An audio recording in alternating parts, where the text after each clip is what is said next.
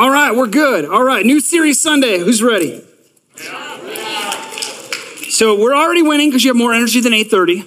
So that's great. So that's good. I need energy. I'm going to feed off your energy, and I'm happy you're here. Are you happy you're here? Yeah. All right, so here's my, it's new series Sunday, which we're kicking off a new series, which is fitting. And you'll see why it's fitting here, hopefully. It's going to be a roller coaster, okay? We're going to go from fun to not fun to more fun. So enjoy the ride, all right? So here's my question for you on this new series Sunday as we kick off. My guiding thought this month is simply this. What drives your joy? What drives your joy? Now, I know that many of you who maybe follow Jesus, believe in Jesus, or know that Jesus is always the answer when asked anything in church, you want to say Jesus. Jesus drives your joy. And I appreciate that. I accept that. Bless you. I receive it, okay? If we could just move past the Christian answer and into the honest answer, could we do that? Because here's what I'm saying. I would tell you, you know what doesn't drive my joy? The news. Now here's what I mean is I will tell you that like I know that the joy is found in the Lord. I know that. I think you know that. I'm not here to tell you something you don't know. I think we all understand that. But what happens when it isn't working? I'll give you an example. Okay, so we've been planning a trip to the Holy Land for over a year. And I can't help but turn on the news and like, I don't want to say depressed. I don't want to be that dramatic, but I'm bummed. Like, what does it mean? And I say that because, well, you know why I say that. And I turn on the news and I get more depressed. I get more frustrated, and I'm like, what are you doing, world? What are you doing, Lord? Because you should come back now. Right?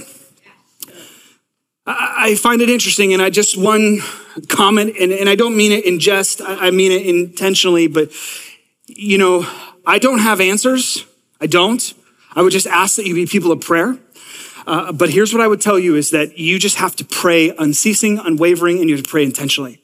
Because here we are in a world where not only do we have the Ukraine-Russian conflict and everything and the baggage that comes with and it means and life and not a political statement. I'm just saying, whoa. Now you have Israel and Palestine. And again, I'm anti-terrorism. Please hear that. I am anti-terrorism. But the answer to terrorism cannot be kill more people than they killed of yours. That does not move the needle in the world towards peace. What else I am not against, and again, because those could feel like far away places, so let's bring it back in. It's political season. And yet we had a whole bunch of people cry against the fact that terrorists killed babies, yet it's on our ballot this season. And because we term it different, we get to have different opinions about it. And so I would just tell you, pray, church. Vote. Pray, vote. But what drives your joy? Now, why I ask that question is because scripture tells us, in fact, this is the most famous verse in Nehemiah, which we have to unpack Nehemiah at some point because it's just so rich. But there's this guy who's rebuilding a wall to protect the temple that they just got done rebuilding. And he, in the middle of this, he throws a big party because celebrations are important because we're a party people. And he tells these people, you need to go do this, you need to go do this. And then he tells them why, and I want to show it to you. It's in Nehemiah 8:10. It says, for the joy of the Lord is our strength. So joy equates to our strength. And I say all that to say, what drives your joy? Because I'm not feeling very strong right now. And why is that? Now, this is an interesting test because I began to answer that question from my own life. And this past week, we celebrated my wife. She turned 40. And that's a big deal because it's old. Listen, I'm not 40 yet, so I just get a small window to say that to her, okay? I had to take it. I don't believe that. But it was an interesting thing because my wife, when she turned 26, she entered a bout of depression. And upon further examination of why, she's like, well, I didn't plan my life after 25. So you made it to 40, we should celebrate. But we threw her a party and she didn't know about it. Well, she did. It was meant to be a surprise, but I'm a wise husband and I knew that, on my best day, a surprise party full of unmet expectations is not fun. So I said, surprise, I started planning to help me finish this so it's what you want. And it worked. It worked. So husbands, go for it. But here's what I will tell you. I asked the question, what drives your joy? And then I talk about my wife's party is because what I found is what drives our joy is usually what we make room to celebrate. We draw attention to it. My children right now, right? I'm one of the parents right now who I received the Amazon Kids Christmas catalog and promptly put it on the fridge. Because what used to be a beautiful thing that we'd look over together and they would give me some inkling of what they wanted is now a demand hostage list.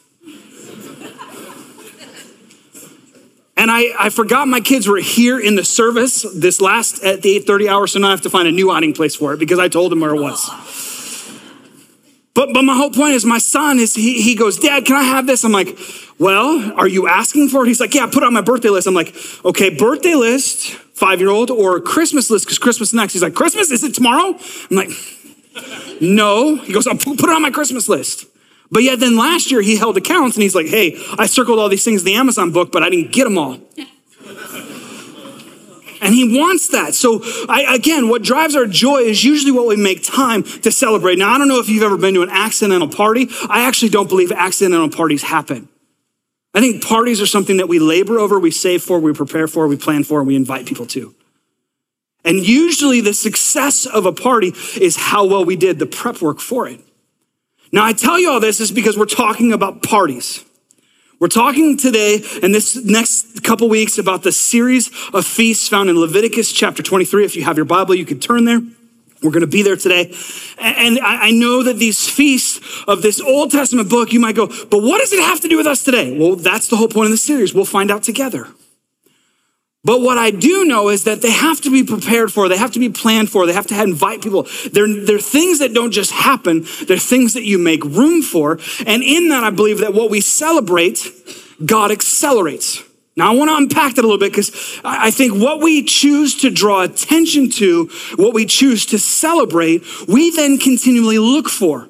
Case in point, I want to celebrate with you that we had 28 first-time visiting families last week. That's amazing. I want to celebrate with you that 11 people said yes to Jesus last week. How amazing is that? Now, here's the deal. What I'm wanting God to accelerate is that he would entrust us with more people who need him. And we would usher them into his presence. That we would have more prodigals looking to come home, looking to wake up in the midst of their filth and go, this isn't working. I got to try something else. And they would go to church. Because that's what the church is about. I want people to come home. I want lives to be restored. I want lives to be transformed. I want people to be in heaven, meaning I want heaven bigger and hell smaller. That's the reason we exist. And that's what I want the Lord to accelerate. What I have found, though, is that what drives our joy is often temporal, what is often menial. It doesn't really move the needle in the big picture. And if we're honest, it's very selfish.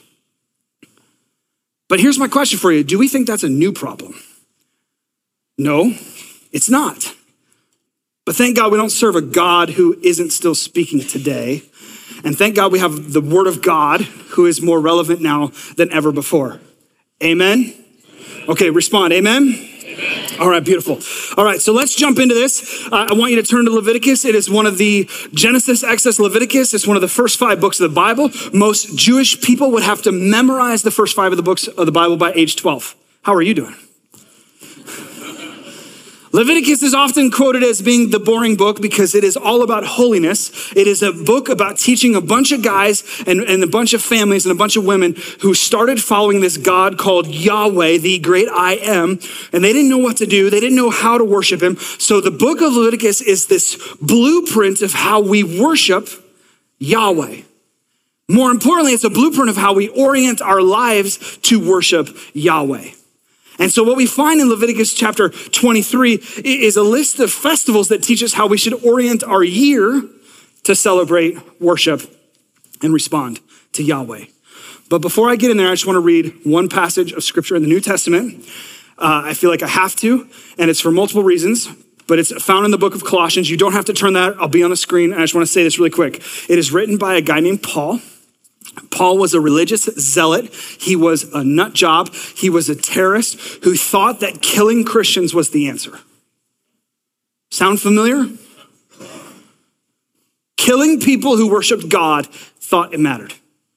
And the Holy Spirit met him where he was at, transformed his life, and he became the single greatest missionary, church planter of the early church. And we're here because of Paul today. Jesus, and then what Paul's work of Jesus was. Why am I telling you that? Pray, church. Pray for Israel. Pray for these terrorists. Because these religious zealots, if they know the truth, imagine what they would do for Jesus. And do we not think he can transform their hearts? Pray for that. Pray for life change. But I want to read what he wrote to the church in Colossae, which was a church much like ours, facing a lot of stuff happening and trying to navigate. And look what it says. And now, just as you accepted Christ as your Lord, you must continue to follow him. This is a tie-in to last week. Let your roots grow down into him and let the lives be built on him. Then your faith will grow strong, right? Good soil produces good fruit. Are we planted in the right soil? Pastor Nobles did an amazing job last week, didn't he? Right? So we got to get rooted down in the right things. Don't let anyone capture you with empty philosophies and high-sounding nonsense. Insert the news. That come from human thinking and from spiritual powers of this world rather than Christ.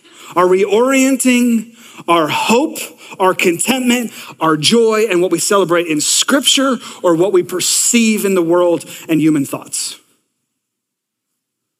God made you alive in Christ, verse 13, for he forgave your sins. He canceled the record of charges against you, and he took away them by nailing it to the cross. In this way, he disarmed the spiritual rulers and authorities. Thank you, Jesus, that we are not behold to rulers and authorities because he disarmed them. And ultimately, he will have the last say. So don't let anyone condemn you for what you eat, what you drink, or for not celebrating certain holidays or new moon ceremonies or Sabbaths. For these are rules and only shadows of the reality yet to come. And Christ himself is that reality. I'm going to read that last verse one more time. Don't let anyone condemn you for what you eat and drink, for not celebrating on certain holy days or new moon ceremonies or Sabbaths. For these are rules and only shadows of what is to come. Why did I read all that? It's very simple. I'll put it on the screen for you. We are under no compulsion to celebrate the feasts we're about to study. No compulsion. In fact, the feasts are fulfilled by Christ. What I don't want to do is throw the baby out with the bathwater. And that's why we're going to study him. But it is not a but statement. Hey, we're under no compulsion to celebrate the feast, but we should anyway. It's not a qualifying statement. I do not know English well enough to come up with a better word, but here's what I'm trying to get to you is while yes, we're under no compulsion, if COVID taught us anything, it's this. The majority of narratives I have with people that are newer to our church or who have coming back to our church from COVID, this is what they say. We were going to church, life was good, then COVID, and sports, our beds, brunch, football, and we just haven't been back to church in a while, and we need to. My point is this, is while we don't have to celebrate feasts, we don't have to orient ourselves to what we're about to learn, if we don't allow Scripture to orient our lives, something else always will. So for you, it might be your kid's athletic season. It might be football season. All the tailgaters are not here, they're tailgating. It might be baseball season. It might be, I just found this out and I'm like so intrigued, I like have to go. There was at the IX Center, they had like a cat show. All these people are just posing with cats and I'm like, what? What do you do at a cat show? Andrea, can we go to a cat show? I don't know what drives it. But if you don't allow Scripture to drive your season, the world always will. That's my point. All right, so what can we learn from this Old Testament?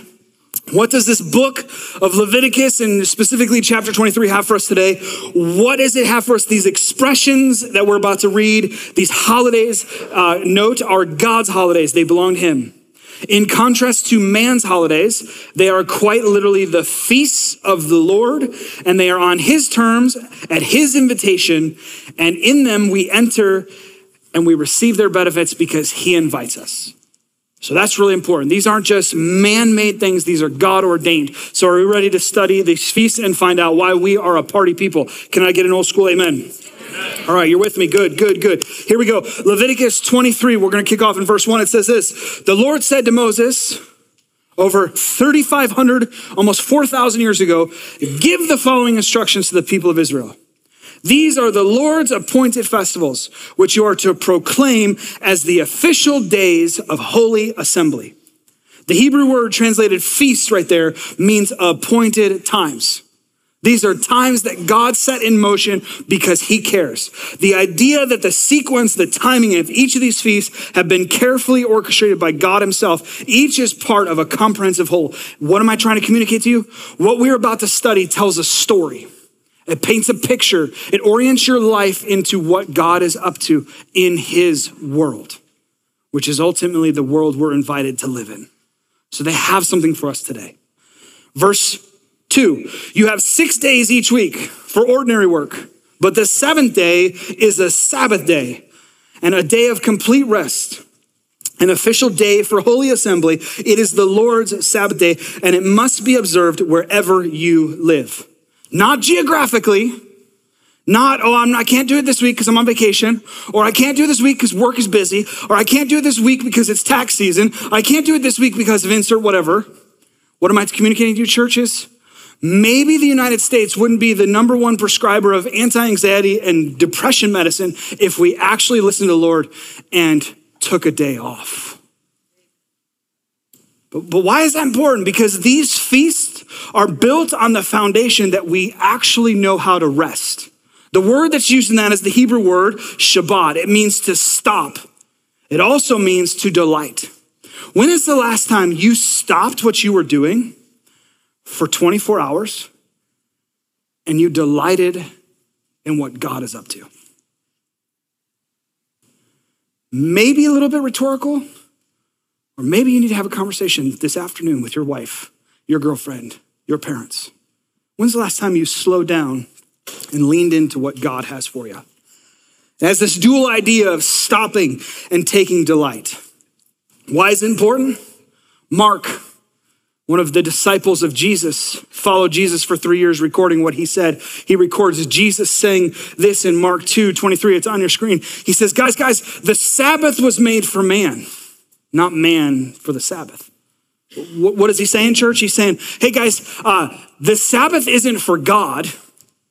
God gifted us the Sabbath for us.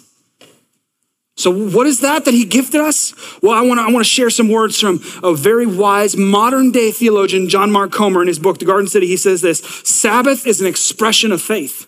Faith that there is a creator and he is good. We are his creation.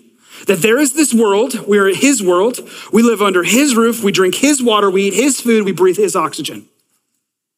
So on the Sabbath, we don't just take a day off from work, we take a day off from toil. We give him our fear, our anxiety, our stress, our worry. We let go. We stop ruling and subduing, and we just be. We remember our place in the universe. And what is that place? There is a God, and you and I are not him. When's the last time you took a Sabbath? Because if you were to follow God's plan, it should be once a week. But here's what I'm telling you. Parties, celebrations, Sabbaths in which you stop and you take delight, they don't just magically happen. If you think things just happen, just show up on Thanksgiving and expect something to happen. My wife is like, the other day we're going for a walk and I'm walking the dog and she's like, hey, can we talk about Thanksgiving? I'm like, yeah. She's like, hey, I think we should use this pan for this. And I'm like, who's coming? What are we making? I'm not even to the point of what pan I'm going to use. Where are you? My whole point is that's the burden of work. It's October. I'm saying, I don't know what my kids are wearing for Halloween, but you know what pan you're going to use to cook this. This is interesting. The practice of Sabbath is the foundational building block of the 7 festivals of God. If we do not first begin with the Sabbath, we will never fulfill the purpose of the feast. We're only 3 verses in. Here we go. We got 44 more. We'll see you tonight. I'm just kidding. Verse 4. In addition to the Sabbath, these are the Lord's appointed festivals, the official days for the Holy Assembly that are to be celebrated at the proper times each year. All right, let's have some fun. We're going to try some new technology. It worked at 8:30, so chances of it working now are slim to none. Okay. Oh, I see it. We're there. We're almost there. Mike, I believe in you. I'm cheering you on. My God. My God. My God. My God. Oh, we're there. Okay. So we're going to have some fun and see, look, check this out. Oh, nope. Oh, Micah, what'd you do? Oh, it is user error. Okay. User's back. Here, ready? Okay. Now it's real user error. Oh! Test. Okay, can you see it? All right, we're good. All right, so let's have some fun. All right, technology. All right, so here's what I want to do. For the next 3 weeks, we're going to unpack these fests. And so, yes, there's 44 verses, but I would rather show you pen to paper what it is. So you can take notes on, and I want to tell you, we're going to look at a 30,000-foot view of these feasts. And then next week, we're going to unpack 4 of them. And the week after that, we're going to unpack 3. And I'm going to show you why we're doing that. But here's what I'm going to tell you. I'm going to remind you of something.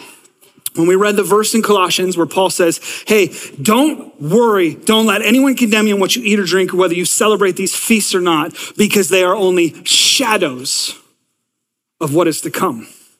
They're only shadows of the Christ that you know. Years ago, I went to Ethiopia on a missions trip, and I kind of just ran a whole bunch of trips into one. And nonetheless, I was gone from my wife for like 30 days. Not smart. But I remember the expectation and the anticipation of coming home. Husbands, can I get an old school amen? Amen. Right? I remember being on the plane and sitting here going like, oh my gosh, what is she going to be wearing? What is she going to smell like? Because I know what I smell like. What are we going to do? What am I going to do? And I remember like, what was it like to hug her? It's been 30 days. And I remember when I saw her, it was this embrace, and it was like this flood of emotions of what I didn't realize I could miss because I had never been away that long before. Why am I telling you this? Is because I want you to understand these feasts, if they're shadows, they tell us a story that while, yes, we can see some illustration in scripture of what it is going to be like, some of us need to experience what it is to really celebrate the goodness of God in the land of the living. And these feasts start by pointing us to what has happened and yet to what will happen. Here's what I'll talk about. Here's the 7 feasts. We have Passover, the Feast of Unleavened Bread, the Feast of First Fruits, Feast of Weeks, Feast of Trumpets, Feast of Tabernacles, Feast of Atonement. Each one of these feasts point to a greater story in Christ. Jesus came to fulfill the law. He came under the covenant of new promises, a new life. What does that mean? Is that each one of these feasts pointed to something that has already happened or something that will happen. The first 4 feasts happen in the spring. That means these right here, which is found in verse 4 through 23, happen in the spring. If you're note-taking time, feel like jump in on this, right? This happens in the fall. And these are verse 20, 24 through 44. Each one of these feasts points to something else. Give you an example, Passover is this feast that is celebrated in the spring. It is a reminder of what God did to the Israelites when they were leaving Egypt because they were enslaved. And ultimately he sent Moses to tell Pharaoh, let my people go. And he kept doing these plagues and plagues and plagues. And then God said, okay, that's it. I got to do the big one. I got to send the angel of death. He says, so here's what I want you to do, Jewish people, Israelites. I need you to paint your doorposts with blood over and on the sides. And when my angel of death passes, The firstborn of every living thing will die, except the angel will pass by the houses that have the blood. By the blood of an innocent lamb, you will be spared. Does that sound familiar? Because wasn't it in the New Testament that Jesus came, I am the perfect lamb, and I have come to die that you may have life? And it's by his blood we are saved. What does Passover point to? Passover points to the cross. Then you move to the Feast of the Unleavened Bread. What is it? It's crazy.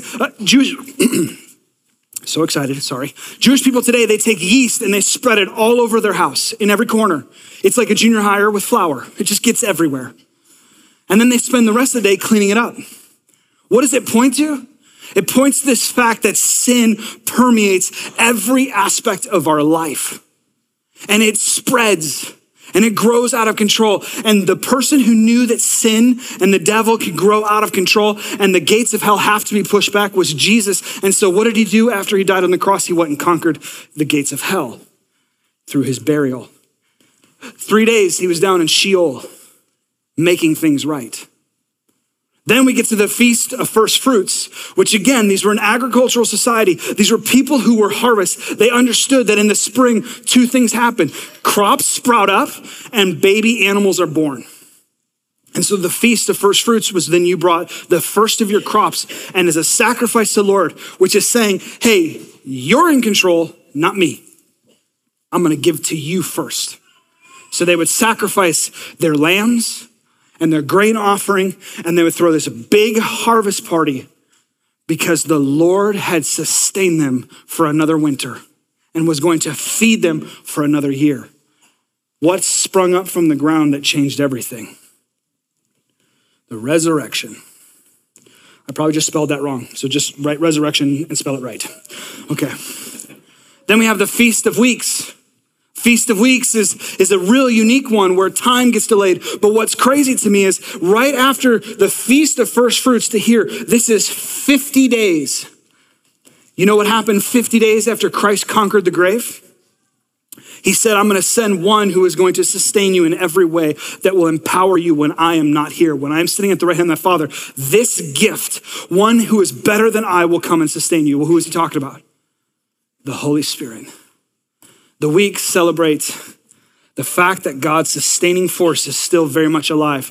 Yet what Jesus did, fulfilled on the cross right before Passover, what happened 50 days after when he ascended to heaven is the Holy Spirit came and it changed everything for everyone. And it became the power force of the spreading of the good news in the early church. And the church in Israel, the church in Jerusalem grew so fast. I think it's hilarious. People, I don't like mega churches. Well, you wouldn't have liked the early church. It started with 12, grew to 3,000. Then from 3,000, in a little over 3 years, went to 256,000 people. That's the power of the Holy Spirit and the good news of the gospel. Come on, church. Then what happens is we move to the fall. After you work, you spend your summer laboring in the fields, taking care of what God's given you. And there's all these things on what you can't do. Don't touch the corners of your field. Keep that for people in need so that they can pick their own food and they can take care of themselves. Do this, do this. And then the fall was this reminder with the Feast of Trumpets that sin must be accounted for. And what happens in the Feast of Trumpets in the fall is what we get in this word right here, the rapture. Someday the horn will sound, the heavens will open up, and every knee will bow and every tongue will confess. And God's people will be taken up to be with him. What happens next is this atonement. And in atonement is you will have to account for your choices. In that atonement, we find the tribulation. It's the point where we're with God before he comes back to earth. And in that tribulation, it's like a wilderness season. People are wondering. I had some gentleman goes, wait, will the Jews be saved? And I say, here's the goodness of God. Yes, I do believe the Jews will be saved, but you want to know how they're going to be saved? Is because when the rapture comes, here's a group of people for thousands of years who have been trained on the ways of God, the practice of God, holding out to the hope of God, hope of a Messiah to come. And then they're going to realize they missed it, but they're going to have all the knowledge and evidence to lead everyone to him when all the Christians aren't here. Because God set order in their lives. And they're going to fulfill that order over the period of tribulation. And then my favorite feast, this is my favorite. If I could preach on this one, this is the best one. It's the Feast of Tabernacles. And what it represents is when they were in the wilderness, they were wandering. It's this time where you camp, you sit under the stars, and you remind yourself of what God sustained you with when you had nothing. But here's what the Feast of Tabernacles will be fulfilled in the new covenant. It's going to be the new earth. Because ultimately, God is going to come back and he's going to tabernacle with us. And once again, his presence is going to sustain us. We will not hunger, we will not thirst, we will not work, we will not toil, we will not worry, because the all-sustaining force for the rest of our lives, all of eternity, will be the fact that God is with us, and we will be sustained by his glory in a new heaven and a new earth. And that is the Feast of Tabernacles. So check this out. Ready? There we go. So how does this work on a big scale? In the beginning, God set the world into motion. He made male and female. He gave them his spirit. He breathed into them. He said, I want you to go. And then there was this fall. And then God came and he said, I'm going to give you these commandments. I'm going to teach you how to worship Yahweh. And basically up until the cross, we've lived in this thing called the law. What sustained us was our religion. But religion couldn't save us. Even on our best days, if we followed all the rules, it wasn't good enough. And so Jesus sent his son, for God so loved the world that he gave his only begotten son. He stepped out of heaven and he made a way where there's no way. And he did it through the power of the cross. It's odd, but we have a cross on our stage. How many thousands of years ago, how many people do you think would have a Roman torture device on their stage? Let me put that in perspective. It's weird that we have an electric chair on our stage. But yet what we have the power in that cross is that God conquers the grave. Jesus is greater than our death. He conquered sin. And so on the cross, he did what we couldn't do. He made a way where there was no way. And in that, he went down, and 3 days later, he went up. And then 40 days after that, 50 days after that, he descended and he said, hey, I'm going to give you something else. And right here, we had this little blip with Jesus, and it was awesome. And then he went and they said, no. And he goes, no, it's not my time. I'm going to go and I'm going to sit at the right hand of my Father. And someday I'm going to come back again. And when I come back, I'm going to come back for good. And it's going to be the biggest party you could ever imagine. But until then, I'm giving you a gift. And that gift was the Holy Spirit. And so what we see right here is that is what the culmination of the spring feasts are.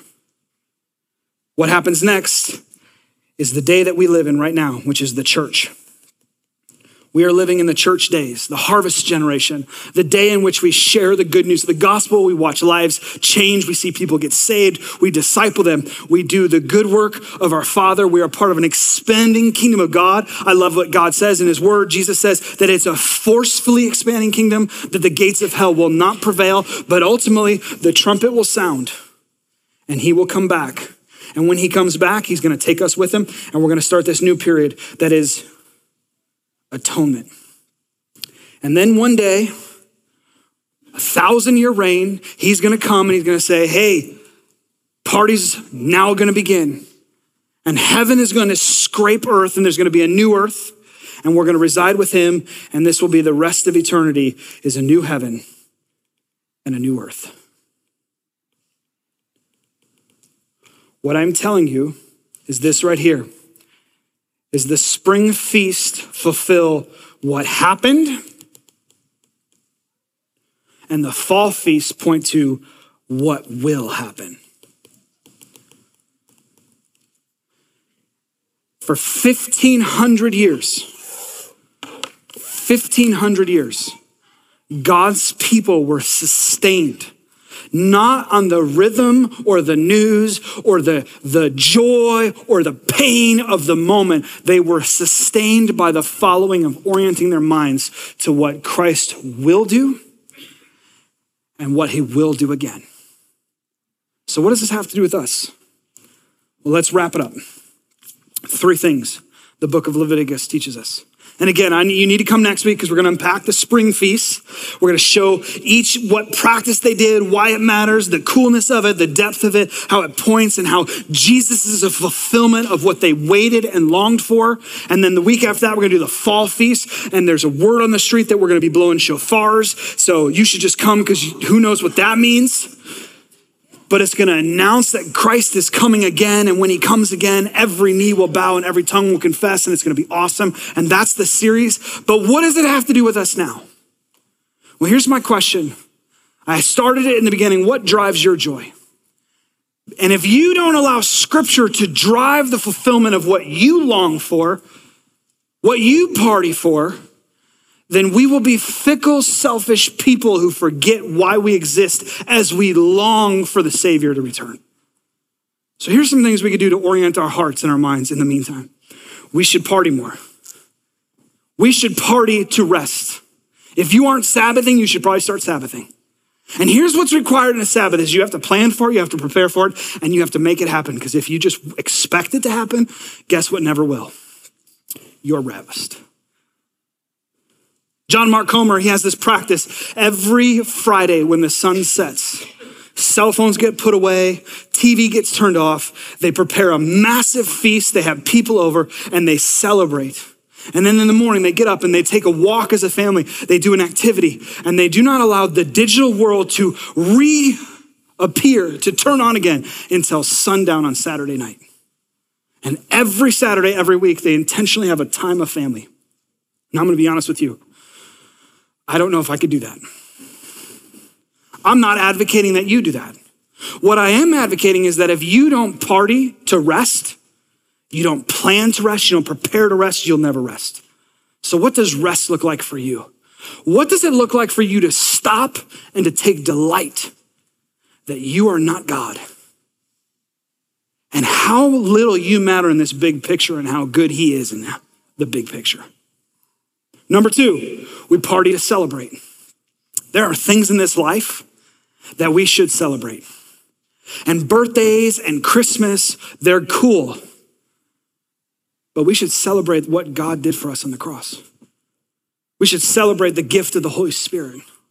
We should celebrate things that we want to be evident and accelerated in our life. Do you party to celebrate?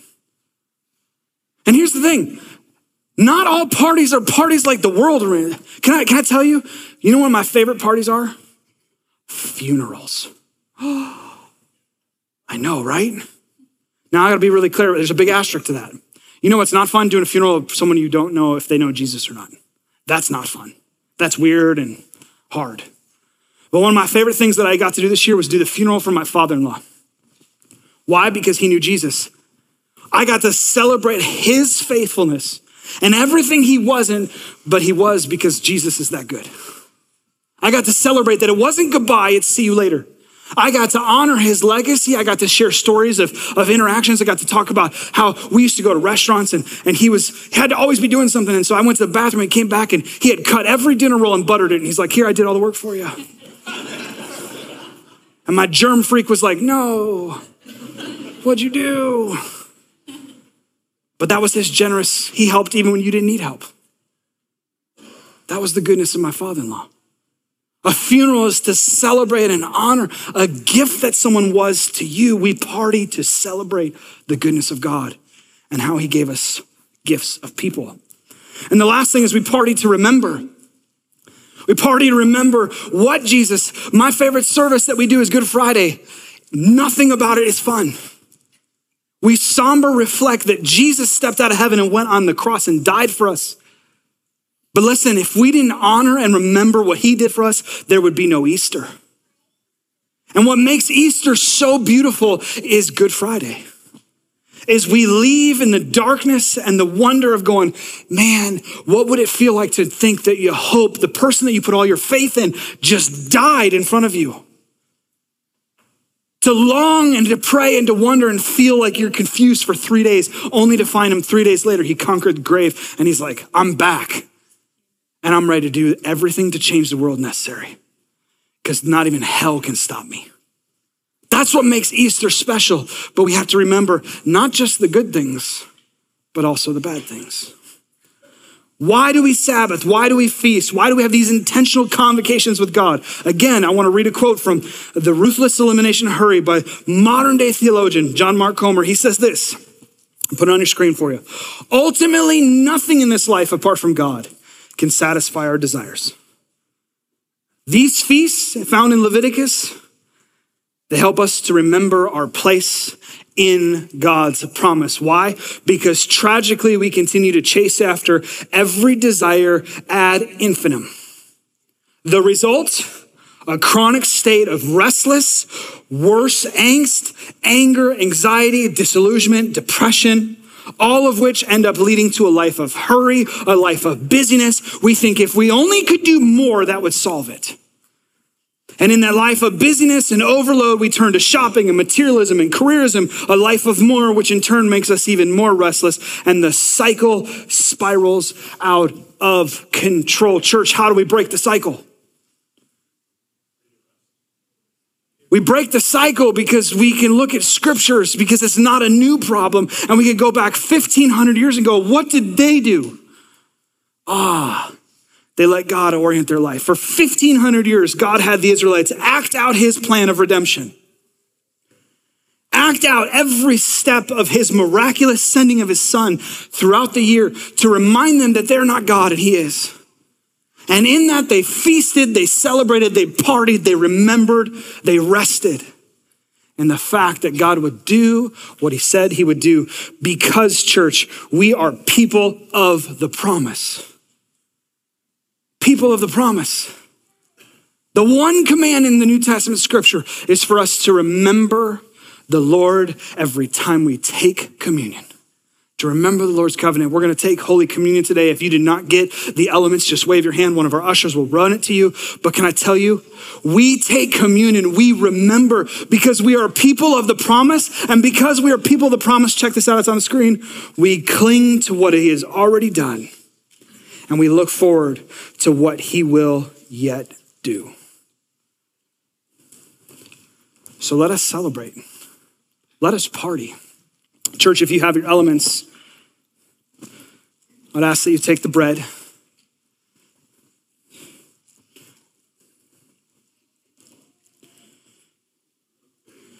And I love this. Scripture says, on the night that he was betrayed, Jesus, the hope of the world, the nothing else that we sang about, on the night that he was betrayed in front of his friends, his closest confidants, his closest followers, the people that went to war with him, the people that were pushing against the gates of hell with him, he looked them in the eye and he goes, guys, this piece of bread represents my body that is going to be broken for you. And they're like, no, Jesus, we're on top. And he's like, you don't know what I know. You do not know what the days ahead look like. I am going to be broken, but I'm going to be broken for you so that you may be made whole. So today we remember the body that was broken that gave us our wholeness. Would you take the bread?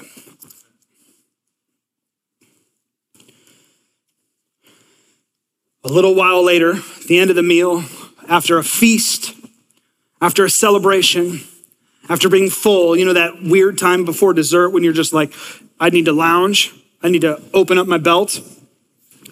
I need to turn on the TV. Jesus says, oh, we're not done, guys. And he held up a cup and he said, this is the cup of my new covenant. It represents the blood that is going to be poured out for you. The blood that is ultimately going to be what covers every mistake that you ever made. The blood that will ultimately save you is what I'm about to do on the cross. I'm about to pour out my blood so that you may have life and life there more abundantly. Today we remember the cup of the new covenant. Would you take? Church, the most fitting thing that I could do for you today, other than preach God's word, is to orient your heart to what matters to God. And while yes, the feasts do not save us, what we learned in Leviticus does not do anything for us except to orient our hearts to the one who does everything for us, which is Jesus. And I'm excited to study that with you in the weeks to come. But can I just draw your attention to the one key truth we know today in taking of Holy Communion? The most fitting thing we could do today is sing one song. For whatever reason, we sing this song once a year. But today we sing it because the lyrics meant something 400 years ago. They meant something 1,000 years ago. They meant something 2,000 years ago. But I don't think we fully understand that they mean something today. Because while yes, people prayed that Jesus would come back then, can I tell you, when I look at the world, when I look at the Holy Land right now, I just sit here and go, Jesus, will you come again? Will you come again? Will you bring the healing and the hope that you so promised? And I can remember what he did. And I cling to the promise of what he will do. But I also got to tell you, church, our job is to usher it along. And so today, may we orient our minds to ushering it along. Would you stand as I pray? Father, thank you for your word. Thank you that we get to party. We get to be people who party. We party to rest. We party to celebrate. We party to remember. We party to orient our lives to what you've already done and what you will do yet again. So Father, we sing, we declare, oh come, Emmanuel, because nothing else will save us. So Father, we give you this time and everything about it. For your glory, your kingdom, we pray. Amen, amen.